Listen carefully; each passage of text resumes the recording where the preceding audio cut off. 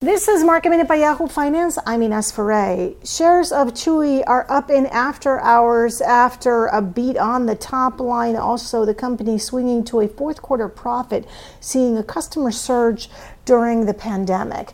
Lululemon also reported its quarterly results. So the stock is relatively flat in after hours. GameStop today surged more than 6% after announcing another management change at the company.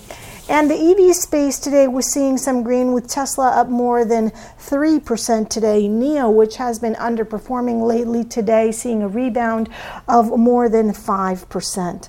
Looking at where the markets ended today, we're seeing the Dow that was down more than 0.3%, or about 100 points. The Nasdaq also lower, and the S&P 500 down about 0.3%. Technology was underperforming today. For more Market Minute news, head to yahoofinance.com.